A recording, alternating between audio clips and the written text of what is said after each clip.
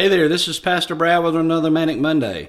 Recently, during our Off the Cuff podcast, our lead pastor, Mac, made a statement I couldn't write down fast enough. He said, quote, "You are either interested in Jesus or invested in Him." I believe many people really are interested in Jesus. I believe most people want to go to heaven. But truth is, just having interest in Jesus will never get you to heaven. It's only when you sell out to Jesus and follow Him will you ever see heaven. That's when you go from being interested to invested. So my question to you today is very simple. The answer you give will determine where you spend eternity. Are you simply interested in Jesus, or have you invested in Him? You can fool the people around you into believing that you are invested, but Jesus knows the real you.